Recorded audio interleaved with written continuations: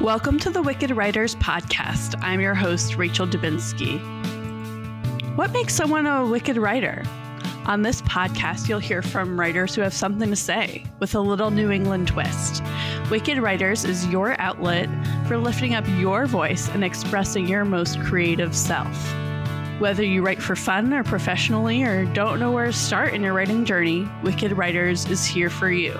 I hope you enjoy the conversation and stay wicked. I'm excited to have Emily Edwards on the pod today. She is the creator and host of the comedy podcast about books called Fuckboys of Literature. Yes, you heard that right. We're going to be talking to her today about her podcast, why it is aptly named that, and the work that she's doing to promote feminism and challenge the stereotypical male figures in literature. Welcome, Emily. Hi, how are you? Good. How about yourself? Good. Thank you so much for having me. I'm so excited to chat with you. Of course. So to get started, tell us about why you created the Fuckboys of Literature podcast. Ooh, well, it started as a joke, as most things that I do definitely do. So a million years ago, the writer Sarah Benincasa asked on Twitter, what character from literature would you murder if you could? It's a little bit of an un-PC question, but that's okay. And I said Jane Eyre because I hate her. Jane Eyre, like the actual female character of Jane Eyre. I hate her with the red hot passion of 10,000 burning suns. And so someone kind of responded back to me of, what about Rochester? And I was like, that's a given. And so we started talking about the Fuckboys of Literature, and someone said we should start a podcast, or someone suggested I start a podcast. I didn't steal anybody's idea. And it kind of went from there. So we've done all sorts of usual toxic dudes from literature. We're talking about Lord Byron was our first episode, to Mr. Rochester, to, just everybody you can think of. No one is safe. It's been a really enjoyable couple years doing this. I'm on my third season right now. And it's just been a really great way to use the few skills that I got from my literature degree at Emerson in a much more fun and sort of exciting new way. So from that first episode till now, what has been the most surprising thing that you've discovered or, rant you've gone on? Oh, wow. I think it's really amusing just how much people seem to hate a specific set of books. You have the major Jane Austen fans who I'm not like a huge Jane Austen fan. So, TBD on how those are usually received. But most people understand that there's fuckboys in Jane Austen novels. And then, other major classics and major writers. But there's just a certain subset of books that people really hated. And one of them is John Knowles, A Separate Peace. My God, everybody hated that book. It's wild. It is absolutely wild. That is probably the most surprising sort of response that I've gotten since doing the show for a couple seasons, is just how much everyone hated A Separate Peace when they were assigned it in middle school or high school. So I never read that author, but I certainly share. Yeah, I certainly share your Jane Austen. Yeah, no, that's a touch and go subject for us over on the podcast because I get why people like her and I really get why people don't. So, it's just, that's probably the most controversial opinion. I will say we did an episode on her epistolary novella, Lady Susan, which came out after she died. It wasn't actually supposed to be released. That was amazing. That was an absolutely phenomenal book because it was just basically about a rich woman wheeling and dealing to try to get more money. And it was fantastic. But most of her romancy novels where everybody ends up married, I could take or leave them. So can you define what makes for a fuckboy in literature? There are common themes. It usually has a lot to do with wealth and being born into wealth and status. Whiteness is certainly a huge part of it, though we're kind of starting to discuss how, the Western canon and Western expectations of wealth and status seep into areas that were colonized by Europe. So that's sort of a fun little venture that we're getting into now that we're in our third season, and usually incredibly demanding and toxic relationships in romantic relationships. I won't say towards women because we do discuss a lot of LGBT characters on the show as well, but usually speaking, it's a very demanding and uncommunicative nature in romantic relationships. So those are probably the really, really big ones. In contrast, what would it look like if literature was more equitable in its romantic storytelling? Oh, that's a really good question. It's really weird because I don't really like romance novels, and it has nothing to do with the actual romance aspect of it. It really has a lot to do with the frisky scenes that romance is known for. I'm a bit of a prude when it comes to myself. But when you're talking about romantic conflict, most people seem to think that conflict for romantic storylines have to come with a certain subset of abuse. And I think that is something that is really starting to get sort of overthrown by modern romance writers, which will hopefully sort of trickle into other more less romantic aspects of literature. Hopefully, lit fic and women's fic will start to acknowledge kind of what romance novels are starting to do now, which is kind of have people who have been to their therapy, but they still have conflict. So that's something that I'm seeing that's really, really healthy in romance novels nowadays that will hopefully make its way into more mainstream literature. I don't like to say mainstream literature. That wasn't the greatest phrasing because romance is the best-selling genre in all of books. So it is plenty mainstream. It's just, now I'm just rambling. Yeah, well, I think that I didn't grow up enjoying reading, but I like now more that I can explore the indie side of literature. And it's probably to a degree of the fact that it isn't these strict gender roles or isn't talking about romance necessarily as the center point of the book. Yeah, I think when I was a kid, romance novels, which is where a lot of trends of understanding romantic relationships sort of come from and trickled out into other genres. It was still caught in the tropes of like bodice rippers and assault fantasies. And that's really not cool because, back in the 80s and 90s, you still yet were not supposed to have women who wanted to be in sexual or romantic relationships. They were always supposed to, in it for the ring and nothing else. And that's really, really taken a 180-degree about face in the last. So, it's really exciting to see that now that these sorts of healthier sort of romance novels are chart topping now, the publishing industry will start to hopefully, fingers crossed, everybody, expect that from other things. Like lit fic is always a different world. Literary fiction, when it's like stuff that's gunning for prizes, that's always going to probably have a modicum of despair and torture and emotional distress in it. But fingers crossed, it doesn't always have to be, we've been seeing a huge crop of new books showing up that are really about, they might be about struggles with identity, but they're not conflicts of identity. And that's a really, really lovely thing to see as a reader. So let's turn it to your writing. Can you talk a little bit about any writing projects you might be working on? Sure. I am one of the very lucky few that in the last, over quarantine, I actually managed to land an agent, which is really, really nice. After many, many years of struggling and querying and all sorts of manuscripts that are sitting in the proverbial drawer. So she is shopping around a mystery novel that I've been working on for the last couple of years. That's really exciting. So TBD on that.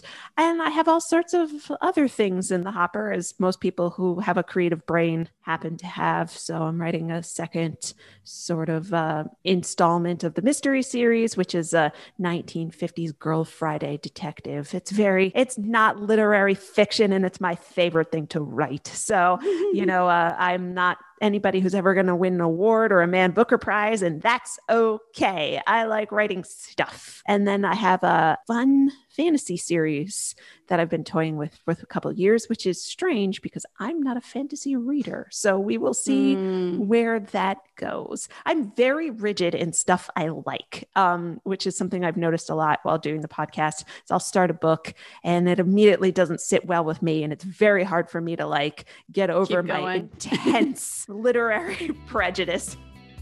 So I guess my question is, what inspired you to write? Were you writing and reading at the same time? Where does that inspiration come from? I am one of those dorks that probably sounds really pretentious when I say like I've never not been a writer. I'm one of those annoying pretentious people that probably has never not been a writer. I've always been writing stories in addition to doing schoolwork and stuff like that. So it's very hard for me to turn off the writer versus reader side of the brain. I'm very lucky that I do get to read a lot and sort of source ideas and get inspired from everything that I do read, whether or not it's a positive inspiration or a negative inspiration. I think that's one thing that people discount is sometimes you'll read a book and you'll be like, Jesus, I never want to write something like that. So that's been very helpful with doing the podcast. I will admit that my time and energy has been skewed much more towards reading over the last couple of years than it has been towards writing. As you can imagine, when I'm reading probably one classic novel at least a week, you have to put a lot of headspace into doing that. But the other good side is that because I don't write anything that's particularly literary, I get to just sit down and play with ideas and play with puzzles. That's one of the really fun parts about writing mysteries is that it is literally just creating a puzzle for people. And if you enjoy solving them, then you probably will enjoy writing them. So that's one of my favorite things to kind of do. Literally, I just released an episode on Hercule Poirot, Agatha Christie's famous gentleman sleuth from Belgium, and with a very good friend of mine. And it was really nice to sit down with a bunch of Poirot books and just kind of figure out how they're done. Which is something I probably never considered before I started doing a podcast of just like, I always thought everything was a story. And yes, everything is just a story, but figuring out the layers and peppering in clues and what is workable in a mystery and what isn't, what the expectations of each genre are, stuff like that. It's really fun to sort of examine and parse out in a way that I never would have done without having the reading side of my brain being so tapped into day in and day out. And you bring up an interesting point about how these novels are structured. And that certainly is what has gotten me more into reading, because I too have always found that writing is my strength.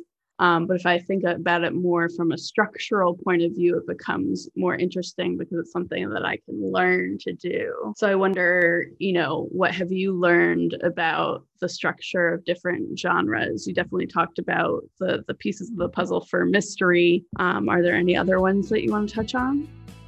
What's very strange is that when it comes to most of the books that I do in the show, they are not considered genre fiction. They are just simply the classics. And, they don't get spliced as much as genre fiction does when it comes to expectations of what's supposed to happen and how it's supposed to happen. No one looks at Jane Eyre and goes like, why did Bronte do it this way? And what do I expect for Jane Eyre? That doesn't really happen. People mostly just talk about like the symbolism of, I don't know, something that happened in Jane Eyre. And I feel like, it's not really considered, it's not usually dissected as though it is a romance novel, or as my guest on the episode that we did on it suggested, a teen horror novel, which I thought was brilliant. So that's really nice, is when you can put different lenses on things and sort of assess classic literature that's usually not considered a genre piece as a genre. So that's something that we've been exploring a lot more. I don't know if I take as much attention on structure when it comes for the show, for stuff that I read for the show, as I probably should. Usually when it's just something that I write, I will do like the structure, the expectations of it, of just like, you need the mystery reveal. And, I don't know if I do take as much, because this is going to sound awful, but I do really come from a lot of places as though like writing is supposed to be fun and reading it is supposed to be fun. That's first and foremost all I want to do. So I do resent a lot when people are like, well, when I write, I think about the symbolism of, the pencil in her room. And I'm just like, no, I tap out. I can't do it. It's just not who I am as a reader or a writer. So maybe that's why my work suffers, but, TBD. And I try really hard not to get too esoteric about reading or writing. I want to know how you feel about things. I want to know how I make you feel. And I really don't know if there's anything more important than that when I read or when I write. Yeah, you bring up an interesting point about how reading and writing are supposed to be fun. And I think in a school setting, it becomes more of an obligation than fun. And I appreciate that your podcast is examining a lot of those pieces of literature that were assigned in school and, addressing the problematic elements there. I think that I went to public school until college, and I don't blame teachers for not being able to make literature fun, because they do, like most public school teachers, they have a curriculum that they have to stick to. Yeah. And, it's like, I'm not blaming the teachers at all. Oh, absolutely not. Yeah. Like, it's a tough gig. Well, like being a writer growing up, everybody was like, oh, so you're going to be an English teacher. And it's like, no, I do not have the patience for that. Are you kidding me? I'm not a good enough person for that. So, it's a tough gig to try to make texts fun. And especially certain texts that kids are not mature enough to understand, but they're assigned. Like, I loved reading The Scarlet Letter, but I'm one of the few people in the world who freaking love The Scarlet Letter. But I also know that when I was 16 when I was reading it, like, I was already like a dyed-in-the-wool feminist who was like already ready to like upend the church and like destroy all of puritanical society. So like, I got something different out of it that your run-of-the-mill like non-militant feminist probably wouldn't get out of it. And it's written in like the worst language, and it's just, you just imagine with everybody with buckles on their hats and everybody's miserable and everything is terrible. And it's like, yeah, I get why most people don't like it. It wasn't until college where I was really, really starting to get into texts. But, the other problem with college is you don't have a lot of time in college. So there were only so many things that I could read in addition to like working full time and all of that other stuff that happened during college. So, I remember I read a lot of plays in college whenever it was like, your literature class can be a play. And I was like, yes, because they take 45 minutes to an hour to read. Fantastic. That's what I did with my like junior and senior papers in English class in high school. I was like, I don't have the patience for a whole book. I'm going to do a play. Tennessee. Yeah, it's like Middlemarch, which is 900 pages long, or Tartuffe, which took like 90 minutes. So like, I know where I was going. Also, I love Tartuffe. It is one of my favorite plays. It's just like absolutely fantastic. So like, and I also lean heavily towards comedy when it comes to things that I want to read. Like, I love satire. I want to read you obviously making fun of the society you live in. Like, if you want me to figure out how society works or what society's ills are, you better put it in through the lens of comedy, or I'm not going to understand it. So, that's the other, which like, let's talk about stuff that's not respected. It's like every comedy that's ever been written. So unless it was like Samuel Beckett. So like, I also do err on the side of just, like I mentioned before, just having fun with it is imperative. And I just don't, and that's all I want to do. So do you have any advice for people who might be either looking to start their own podcast on literature or, trying to go through that process of querying and finding an agent? Querying is the hardest, most dejecting thing that will ever happen to you in your life. You've spent years probably writing this thing that you think is absolutely brilliant and dreading over it forever and ever and trying to make it perfect. And literally you will write pleading letters to 80 or more people going, please, won't you love my baby? And they say no.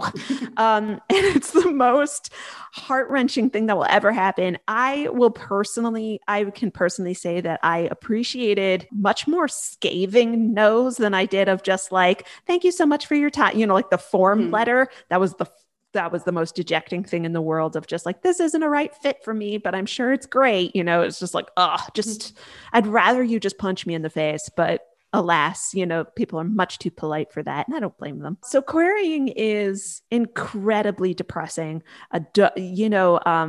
you will lose steam. There were times where I just didn't query for months on end just because, like, my ego was kicked very heartily in the stomach and I just couldn't do it anymore. So I really probably queried this first book probably on and off for 2 years, each time working on it, hopefully, getting feedback and working on it further. Just a very, very difficult process.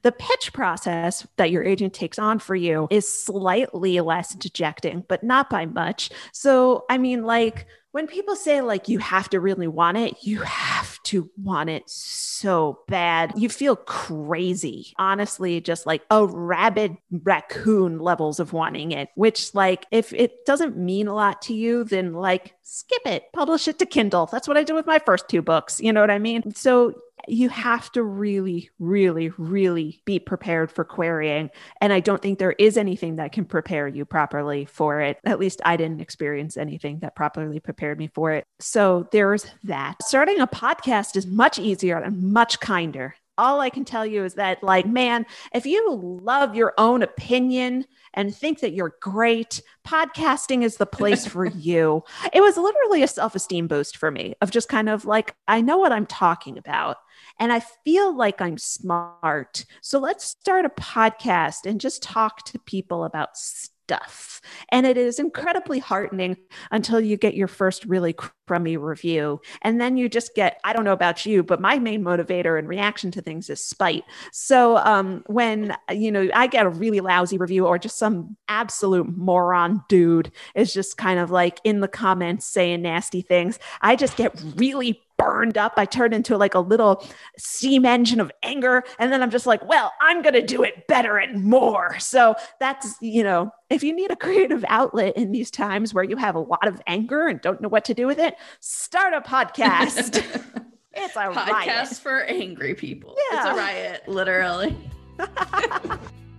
So, some of those people who provide those negative reviews, what do you think, especially the dudes saying stuff, what do you think are some of the undertones there?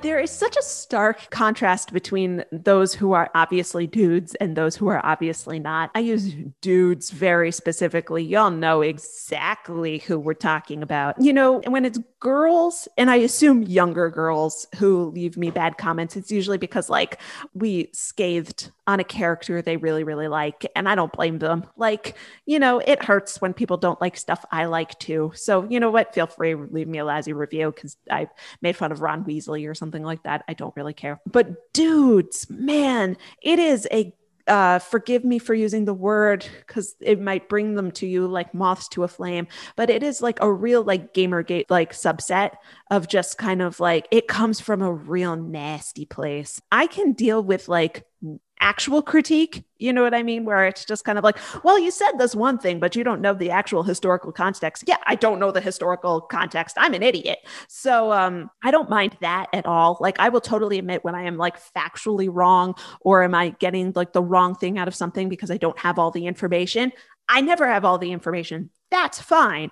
But, I get a lot of stuff where it's like, again, I will reiterate, the title of my podcast is Fuck Boys of Literature. So you know what you're getting. And my favorite thing is when I give them exactly what they should be getting and they get mad. I don't know what to do with that. That's just the most delightful thing in the world. So you just make fun of them on Twitter. It's fantastic.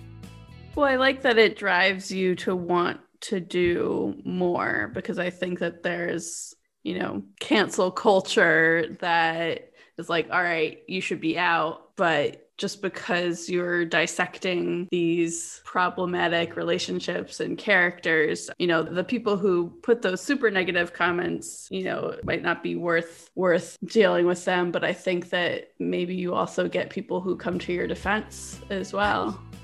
Yeah, that's been really nice is that, especially on YouTube, because I put all my shows on YouTube as well, because a lot of people don't like podcatchers. And man, that is a cesspool. That is just an absolute cesspool of dudes. But the good news is that because what the show does is something that people really do emotionally connect with. A lot of people don't realize they've had these thoughts and feelings tucked away since high school. And the show really taps into like we haven't done this yet, but like Huck Finn didn't sit right with you when you were 15, but you didn't have the words exactly yet to articulate why. And so a lot of this feels like therapy, where you go back and you go like, why did I hate this so much when I was a child? And it's like, well, because like there's a laundry list of stuff that's wrong with it, and it's like people really emotionally connect with the show in that way. So especially if you are someone who was always sort of a progressive thinking, but again, didn't have the skills or language to express those feelings when you were probably in underfunded public high school like I was, it's really become sort of a rallying cry for people. And it's just really funny to have, because I use my name, you know what I mean? Like I don't hide behind another name. I use my name for everything, my Twitter handles. I introduce myself. I talk about where I live, maybe not the specific street, but I talk about, living in Los Angeles and stuff like that. So I don't hide. And that's one thing that actually really bothers me when we do get nasty reviews or YouTube comments. It's just always just like Star Wars referenced, like 6969. And you're always just like, you coward. So it's been really nice to sort of, I screen grab them all. I'll share the really egregious ones on Twitter. And most of the time, it's just really nice to know that you're not alone when people call you really nasty names. Of just like, you feel kind of like you have your gang of friends behind you who are just like, that is not a correct critique. That is not a nice thing to say. This person's just working through their issues in your comment section, and you don't have to listen to it. It's very affirming in a way that I never thought I would have a community as an adult. Like when you're walking through your high school corridors and someone says something really nasty to you, like hopefully you'll have a friend by your side that'll kind of like help with the situation. You don't get that a lot as an adult. You know what I mean? When you go to work and your boss is just like, hey, your work is crap. Like, what do? You just turn around and go like, I guess my work is crap. But when you're making a podcast, which like is a lot of work for no reward, it is really nice to have the community after a little while that'll be there to be like, they'll be your little girl gang. It's nice. It's just in a way that I never thought would happen as a 35-year-old adult woman. Great. That's really what it's all about, is finding your community for sure. And how do people get in touch with you, Emily? We are mostly on Twitter at Fuckboys of Lit. That's BOIS. And you can find all of our links and things like that at fuckboysoflit.com. I'm on Twitter all the time because it's just a really lovely and terrible place to be most of the day. But by and large, like it's just been really, really fun to explore that and, put out a new show every week. Great. Definitely tune in to the Fuckboys of Literature podcast, wherever you get your podcasts. I want to thank you, Emily, for your humor and your humility and honesty. We're just going to go with all the alliteration. Sorry. No, I'm a big alliteration girl. So here we are. It was great to talk with you. And I think something in this podcast is always about writing and how it can challenge the status quo, and picking that apart with you is fun. Thank you so much for having me. Yeah, I'm a firm believer that in the bon mot from Dead Poet Society of just like written word is the only thing that has ever changed the world. So might as well analyze it and have fun with it. Thank you for listening, Wicked Writers, or Wicketeers, as some may call themselves. You can find out more information about the podcast at www.wickedwriters.org. You can visit us on Anchor, Spotify, Apple Podcasts, wherever you get your podcasts. You can look up Wicked Writers. I'm also on Threadless selling some merch, and hope that you like the show enough to buy some merch, and that's wickedwriters.threadless.com, as well as we have a newsletter. I try and keep it weekly or bi-weekly, trying to not flood your inboxes, but sometimes I can't help it. And the website for the newsletter is wickedwriters.substack.com. And as always, feel free to email me at hello@wickedwriters.org. Stay wicked.